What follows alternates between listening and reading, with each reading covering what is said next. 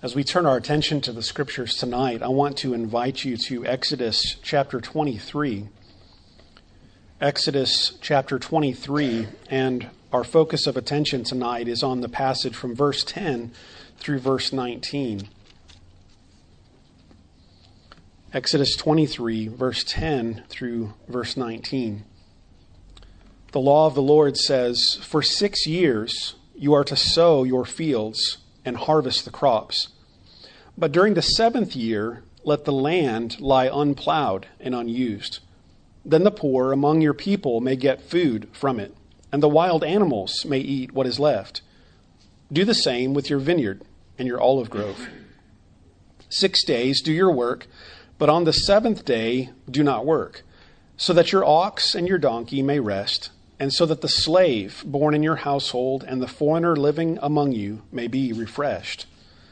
Be careful to do everything I have said to you. Do not invoke the names of other gods. Do not let them be heard on your lips. 3 times a year you are to celebrate a festival to me. Celebrate the Festival of Unleavened Bread. For 7 days eat bread made without yeast, as I commanded you. Do this at the appointed time in the month of Aviv, for in that month you came out of Egypt. No one is to appear before me empty-handed. Celebrate the festival of harvest with the firstfruits of the crops you sow in your field. Celebrate the Festival of Ingathering at the end of the year, when you gather in your crops from the field. 3 times a year all the men are to appear before the sovereign Lord. Do not offer the blood of a sacrifice to me along with anything containing yeast. The fat of my festival offerings must not be kept until morning. Bring the best of the firstfruits of your soil to the house of the Lord your God. Do not cook a young goat in its mother's milk." Let's pray before the Lord tonight. Our Father, we thank you for the few moments that we have this evening to learn from your word, to read these truths that you gave to Moses and your people long ago.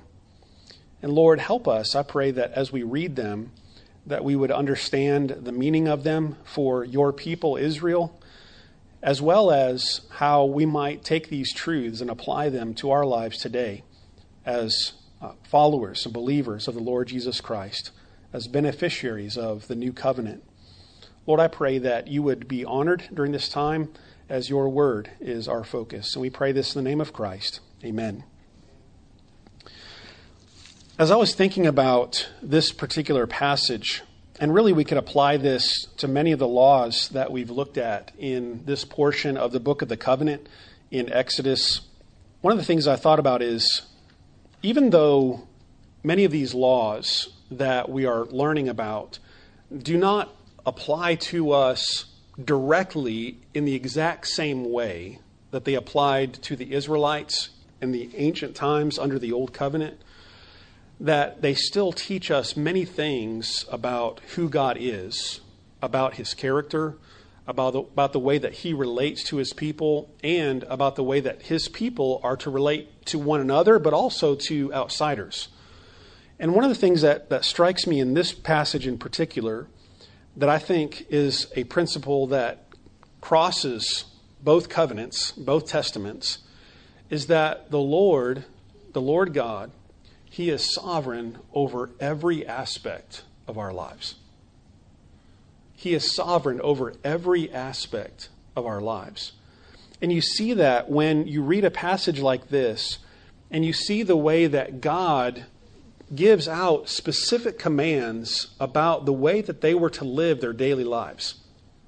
And that's important for us to remember, isn't it? That as followers of God, as believers in the Lord Jesus Christ, God is not just the Lord of Sunday, is he?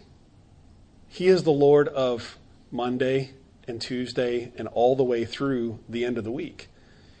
He's the God of all time, isn't he? He's the God of all time. He's the God of every moment. And he is the God over our entire lives. So he's not just God over what we sing on Sunday. He's not just God over the messages that we listen to from the Word on Sunday.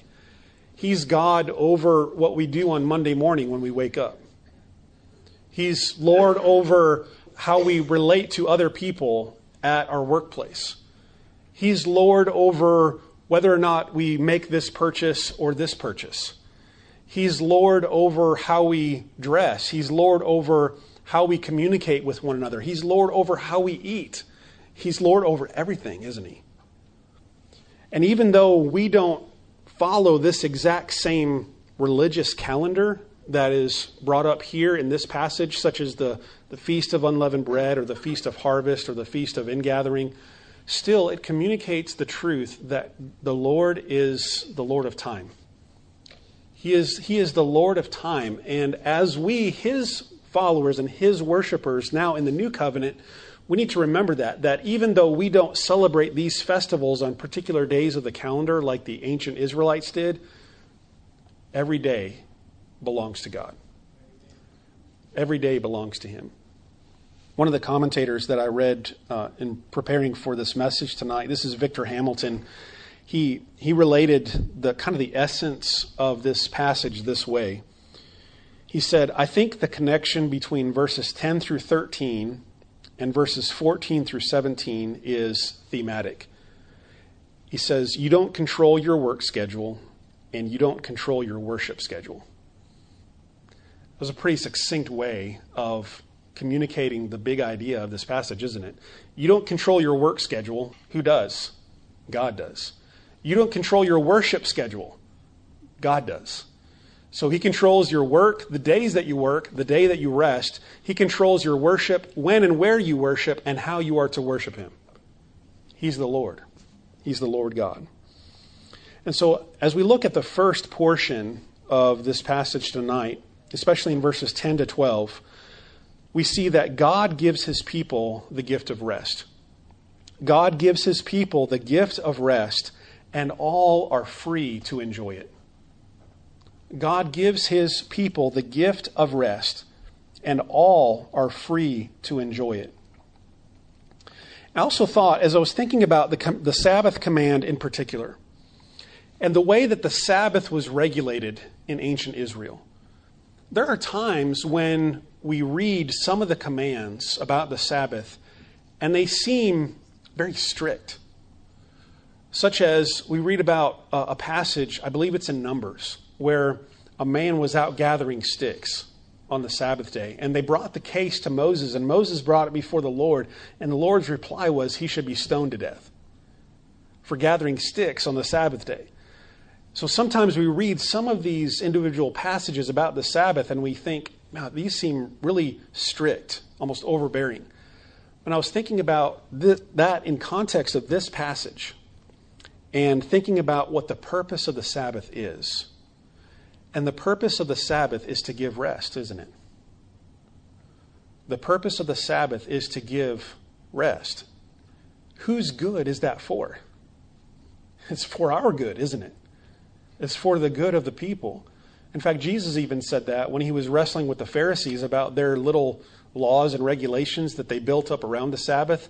Jesus said, the Sabbath, man wasn't made for the Sabbath. Sabbath was made for man. It's a gift from God, isn't it? And I was thinking about that even though the Sabbath is a command, and it bears the authority of God in that command, but it's good, isn't it? It's for the good of his people. And it made me think about that in terms of all of God's laws, that everything that God says, everything that God mandates for his people is good. It's for their good. You even go back to the beginning in the Garden of Eden, and God puts limits around this one tree, the tree of the knowledge of good and evil. Do not eat from it. That was for their good. That was for their good. God did not want them to experience rebellion. God did not want them to experience sin. God did not want them to become the sole arbiters of their own version of right and wrong. It was for their good to listen and submit to God. It would have been for their ultimate pleasure and their ultimate happiness. And all of these commands that God gives, they are for the good of his people individually and in community as they relate to each other and as they relate to him. And so these are good commands. And one of the commands that is spelled out here in the first couple of verses of this passage is the command to let the land rest every seventh year. Some of the commentators were in disagreement about how this was carried out, whether or not the people of ancient Israel obeyed this command on kind of a rotating schedule, in which, say, for example, if they had large portions of land, that maybe they let this portion of land rest this year, but then a different year they let this portion of land rest. And so almost like each portion of land had its own 7-year cycle. And so in that way, they would be obeying this command, but in cycle, and they would glean from the crops from their other fields the rest of the time. And some have suggested that that was the way it was carried out. But we go to a passage in Leviticus, and I believe this is in Leviticus 25. And in that passage, it seems to convey that all of the land, in totality, was to rest all at the same time.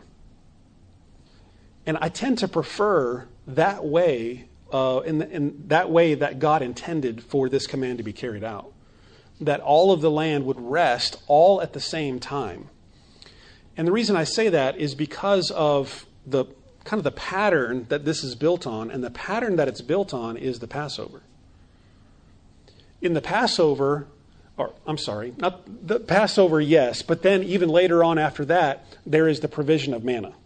That's what I was trying to focus on, the provision of manna. So they're out in the wilderness, and God says, I'm going to bless you with manna. And I'm going to provide for you every day bread for you to eat. But the pattern that God set up was this. You're to get manna every single day and only get what you need for that day, right? But on the 6th day, you can get double. Why? Because it's intended to carry over to the 7th day, the day in which you're not supposed to go out and get anything from the field. In other words, that principle of that sabbatical cycle in the giving of manna taught the Israelites that they needed to depend upon God and they needed to trust Him for provision in that 7th day. If we take that principle into the sabbatical cycle of the fields, I think the same thing holds true in that they needed to trust God for the bountiful provision that He would give them in the 6th year. And then they needed to trust Him that that would last through all of the 7th year and that He would provide for them. Because if you think about it, if they were to rotate all their crops and they would leave just a little portion to rest every 7th year, where's the trust in that? Where's the faith in that? Where's the dependence upon God in that?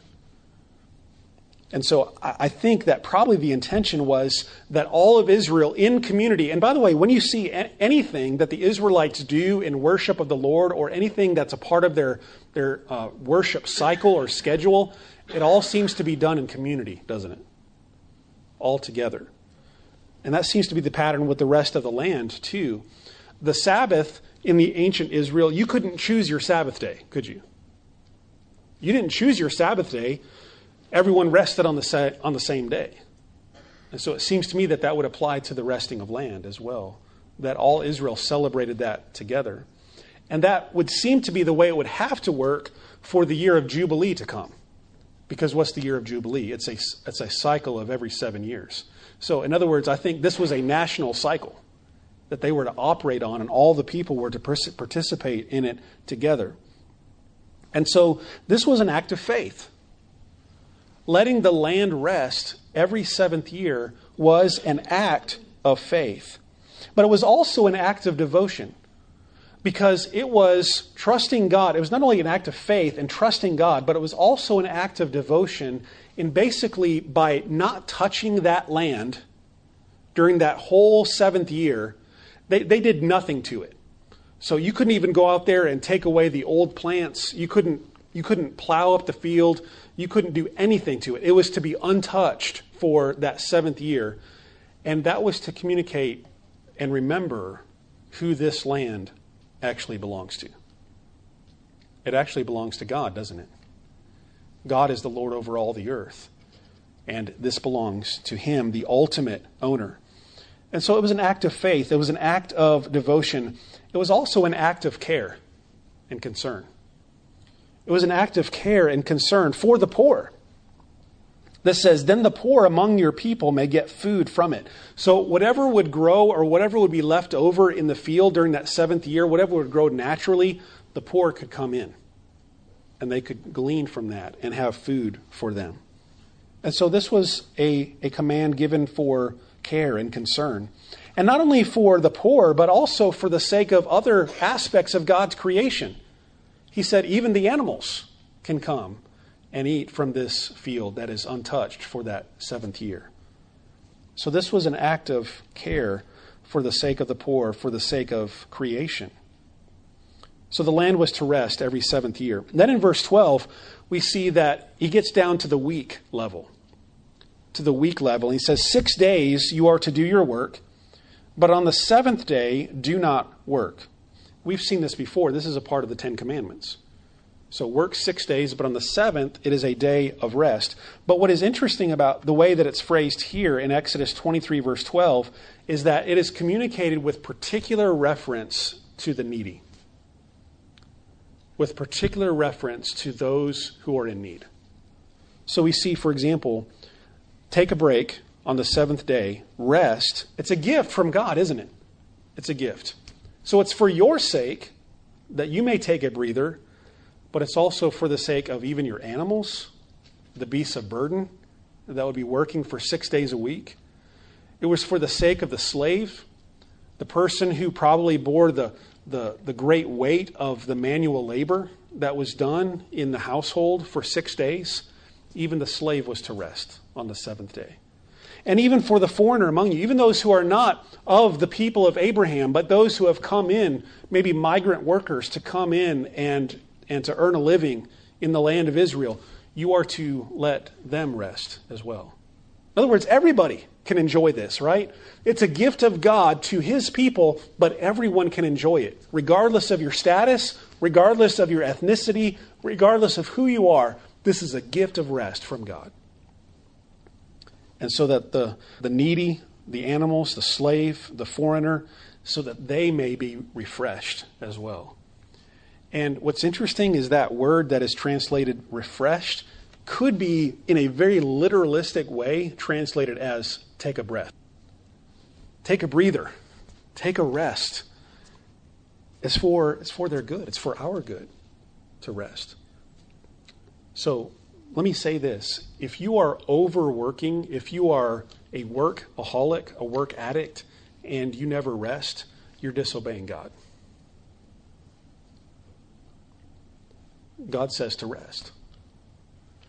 And to rest means to trust. Because we think, well, I've got to do this, because if I don't do this, then I'm not going to get this done, and this is not going to happen. You've got to trust. You've got to rely upon God. And so God gives his people the gift of rest, and all are free to enjoy it. Secondly, the second part of this passage, God gives his people the gift of festivals, and all may enjoy them in true worship and praise to God. God gives his people the gift of festivals, and all may enjoy them in true worship and praise to God. In verse 13, we see that the worship of God is to be wholehearted and exclusive. Wholehearted and exclusive. It is to be wholehearted because God says, be careful to do everything that I have said to you. So, wholehearted with all of our being, we need to love God and seek to obey him and live for him. As Paul says in the New Testament context, that we are to give our bodies as a daily living sacrifice to God. Wholehearted devotion and obedience. But then we also see in verse 13 that the worship of God is to be exclusive. He says, do not invoke the names of other gods. Do not let them be heard on your lips. And this is probably directly related to the third command, to not take the name of the Lord God in vain. And as a part of that is to not put the name of God in association with the names of any other gods. And so the word of God says, if you take an oath, you take it in the name of Yahweh. You take it in the name of the one true Lord God. You do not invoke the name of another God in the taking of an oath. And you're not even to mention their names on your lips. One of the commentators that I read suggested that the way that the ancient cultures transmitted their religion, transmitted their teachings, was by word of mouth. It was through stories. It was through the relating of those stories. It was a very oral-driven culture. They didn't rely upon writings like we do today. Most everything was passed on from word to ear. And so the way that these pagan religions, the way that they were communicated is they would communicate their stories, their myths of where these gods came from, what these gods did, the way that these gods triumphed in different aspects of their lordship over the world in different ways. So they were very much story-driven religions. And basically what this is saying is, do not tell those stories. Don't tell those stories. Don't relate those pagan ideas. Don't communicate those myths of those foreign pagan religions, because you don't want to be a part of the chain of disseminating that which is in error and that which is in falsehood, that which is contrary to the truth. So don't even bring them up. Don't even mention their names. And one of the cultural commentaries that I read suggested that even this is in context of agriculture in terms of the festival cycle and the harvest cycle, probably is why this is mentioned here, because in a lot of those pagan myths, those gods were celebrated at particular times of the year for things that they did for their people at certain times of year on the calendar. And here in that context, in the context of the calendar of annual harvests, of annual festivals, God says, don't even bring up their names. Don't even mention them. Because the worship of God is to be exclusive. There is one and only one God, and He alone is to be worshipped. So the worship of God is to be wholehearted and exclusive. We see also in this passage that the worship of God is scheduled by His word. The worship of God is scheduled by His word. God says 3 times a year you are to celebrate a festival to me. So God establishes it. Here are the festivals, and here are the times in which you are to celebrate these festivals. Verse 17 likewise says 3 times a year all the men are to appear before the sovereign Lord. So this not only meant celebrating at particular times of the year, but that at 3 times of the year the men were to actually make a pilgrimage. And they were to appear at the central place of worship, whether it be the tabernacle or the temple. The central sanctuary. They were to make that pilgrimage. And the reason probably why it was only men who were required to do this is because maybe mothers may not be able to come. They had small children, nursing babies, whatever it may be, taking care of aged parents. So the men were particularly required to come and make this pilgrimage, though all could come. All could come and appear at different times, at these times of the year, to worship God. And so the schedule gives these 3 festivals. Now, there are other festivals that are mentioned in other places of Scripture.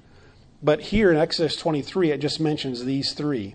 The Festival of Unleavened Bread, which took place in the spring and is in the Jewish calendar the first month of their year. And the Feast of Unleavened Bread begins with Passover. And so Passover would then followed by a 7-day feast of unleavened bread.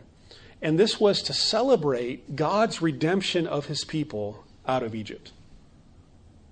So for that whole week, they would eat unleavened bread. And that was to commemorate what God had done when He rescued them in Passover and brought them out of Egypt.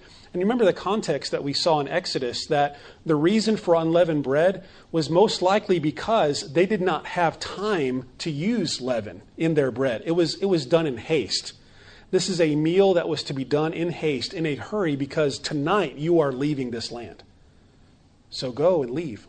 And so then for every year they celebrated this, they were to have unleavened bread to remember that deliverance that God had given them. And so this is worshiping God in remembrance. Worshiping God in celebration of His redeeming acts. And don't we do that every time that we gather together? Every time that we gather together in worship, do we not seek to remember and to celebrate what God has done for us in the past through his acts of redemption? In particular, the height, the climactic act of God's redemption in Christ Jesus. Jesus, the final Passover lamb, if you will. And so every time that we gather, we remember that act of redemption, just as the Israelite people were to remember it every year when they came for the Feast of Unleavened Bread. The second festival that's mentioned here is the Festival of Harvest. And the Festival of Harvest was a time to honor God with the best of the firstfruits of what he had blessed his people with. So verse 16, the first part of verse 16 says, "Celebrate the festival of harvest with the first fruits of the crops that you sow in your field." Most of the commentaries suggested that the Feast of Harvest would be associated with the first harvest of grain that would occur probably about 7 weeks after Passover, sometime around Pentecost. And so this was sometimes called the Feast of Weeks or the Feast of Pentecost, Feast of Harvest. And this was a time to honor God in what he had blessed them with thus far. And they were to come with the best. They were to come with the first fruits. And so worship is a time of giving God the best of what we have in order to honor him for his grace. Worship is a time of giving God the best of what we have in order to honor him for his grace. So they were to bring the first fruits of the crops. Now, none of us in here, I don't think, actively raise crops for food. At least we have a garden, but we're not raising large amounts of crops and then tithing on those crops as they would do in ancient Israel. But we do come and we give, don't we? We give a tenth, a tithe, we give offerings of what God has blessed us with. And we seek to give the best. We seek to give the first fruits. But let me extend the application beyond just our resources to also our time and our attention. And let me suggest as an application of this that when we come to worship God, that we give him not only the best of our resources, but we give him the best of our attention and our time. And so we prepare ourselves to worship God. We give ourselves rest to worship God appropriately when we come together before him. God deserves our best, doesn't he? He deserves our best attention. He deserves our best singing. He deserves our best attendance. He deserves our best giving and offering. He deserves the best because of what he has done for us by grace. And then the third festival that's mentioned here is the Feast of Ingathering. And this was a little bit later in the year, more in the time that we would associate with fall. And this was the final harvest and ingathering of the year. And this was a time in which they would not only harvest the crops, but they would also gather them in and bring them in for storage for the winter. And so this was the final festival, and it marked kind of an end of the year kind of commemoration of all that God had done for them. It was a time of thanksgiving. It was a time of thanksgiving. And so the worship of God is a time of thanksgiving, remembering what our God has done for us. So the worship of God is scheduled by his word. And just as an application of that, let me throw this out. I believe that the first day of the week is to be the day of worship. The first day of the week is to be the day of worship. And that is based on the pattern of Christ and the apostles and the early church. Why? Because Jesus Christ rose from the dead on the first day of the week, didn't he? First day of the week. We see then from there on, when the church gathered, we see several references to it in the New Testament, that when the church gathered, they gathered on the first day of the week. Now, a recent trend in evangelical churches is to have their primary worship gathering on Friday night, on Saturday night, in addition to perhaps Sunday morning. And the reason they do this is because they want to get as many people in and rotate them into this one mega church as often as they can. And so this church is so huge, they've got to schedule Friday night and Saturday night and Sunday morning services. I would just suggest that we ought to follow the New Testament pattern. and that we ought to worship on the first day of the week. And so the Lord is Lord of our worship schedule. He's the Lord of our time. Finally, the last couple of verses 18 and 19. The worship of God is not only scheduled by His word, the worship of God is regulated by His word. The worship of God is regulated by His word. We see in verses 18 and 19 a couple of verses that really, when we read them, we wonder, how do I apply this to my life today? Verse 18 says, "Do not offer the blood of a sacrifice to me along with anything containing yeast." Let's think about that for a moment. Do not offer the blood of a sacrifice to me along with anything containing yeast. First of all of these things, all of these last few commands in verses 18 and 19 relate to worship. And that's why I said the worship of God is regulated by His word. He gives commands. He gives instructions about how proper worship is to be carried out. And so this says, don't offer together a blood sacrifice and anything that has yeast in it. Why? Probably because this is an association with the Feast of Unleavened Bread. And in the Feast of Unleavened Bread, there was a particular emphasis on remembering what God had done for His people in Passover. And so in doing this, we do not bring together things that were separated in Passover. And so we are to worship in such a way that we honor the original event that we are commemorating. We worship in such a way so as to honor the original event that we are commemorating. Let me just give an example in a way that we could apply that to our own context. Frequently, we will take part of the Lord's Supper, don't we? As we take part of the Lord's Supper, the Apostle Paul says that every person ought to examine themselves and that they ought to take note that they are taking part, or they should take note of the body and blood of the Lord. In other words, as we partake of that festival, if you will, that meal, we are to honor the original event that it commemorates. Just as they were to honor the original event of Passover in the way that they offered their sacrifices. So remember the Lord in that way. Honor the original events. Honor the significance of those events in our patterns of worship. See also in verse number 18, the fat of my festival offerings must not be kept until the morning. You'll be sure you do that, okay? Don't keep your fat overnight. Now, what does that mean? What's the significance of it? Well, in the Old Testament sacrificial system, the fat portions, which were considered to be the good portions, the tasty portions, they belong to God. They belong to God, and they were to be offered in sacrifice to God. In other words, the best belonged to Him.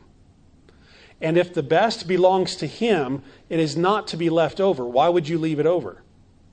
Why would you save it? Only if you were going to take it home for yourself, right? Don't save it. It's not to be saved. It's not to be kept until the morning. It's to be offered in sacrifice to God because it belongs to Him. An application of that might be, don't rob from God what rightfully belongs to Him. So honor Him in the way that we worship Him. Verse 19, we see, bring the best of the firstfruits of your soil to the house of the Lord your God. We've seen that in this passage already, that God deserves our best, right? He deserves our best. Bring the firstfruits, the best. And then we come to a prescription in the last part of verse number 19. And this is a very interesting one. And it's repeated a couple of other times in the Pentateuch, in the Old Testament. Do not cook a young goat in its mother's milk. And scholars have wrestled over this one. What's the significance of this? Why this command? It's not just mentioned once, it's mentioned a few times. So what's the significance of this command? Some have suggested that it was based on ancient Canaanite pagan practices. And so, in other words, don't worship the way that the Canaanites worship. That's one possibility. The problem is we really haven't been able to find anything in archaeology or in the ancient world that suggests that this was a Canaanite practice. So others have suggested another possible reason. And I actually tend toward this reason, this explanation. And that is this, that in this process of cooking a young goat, you are not to do it in its mother's milk, because what you are doing essentially is you are combining symbolically life and death. What is milk for? How is milk used? Milk is given to the young, right? Milk is given to the young. Milk is a source of sustenance. Milk is a source of life.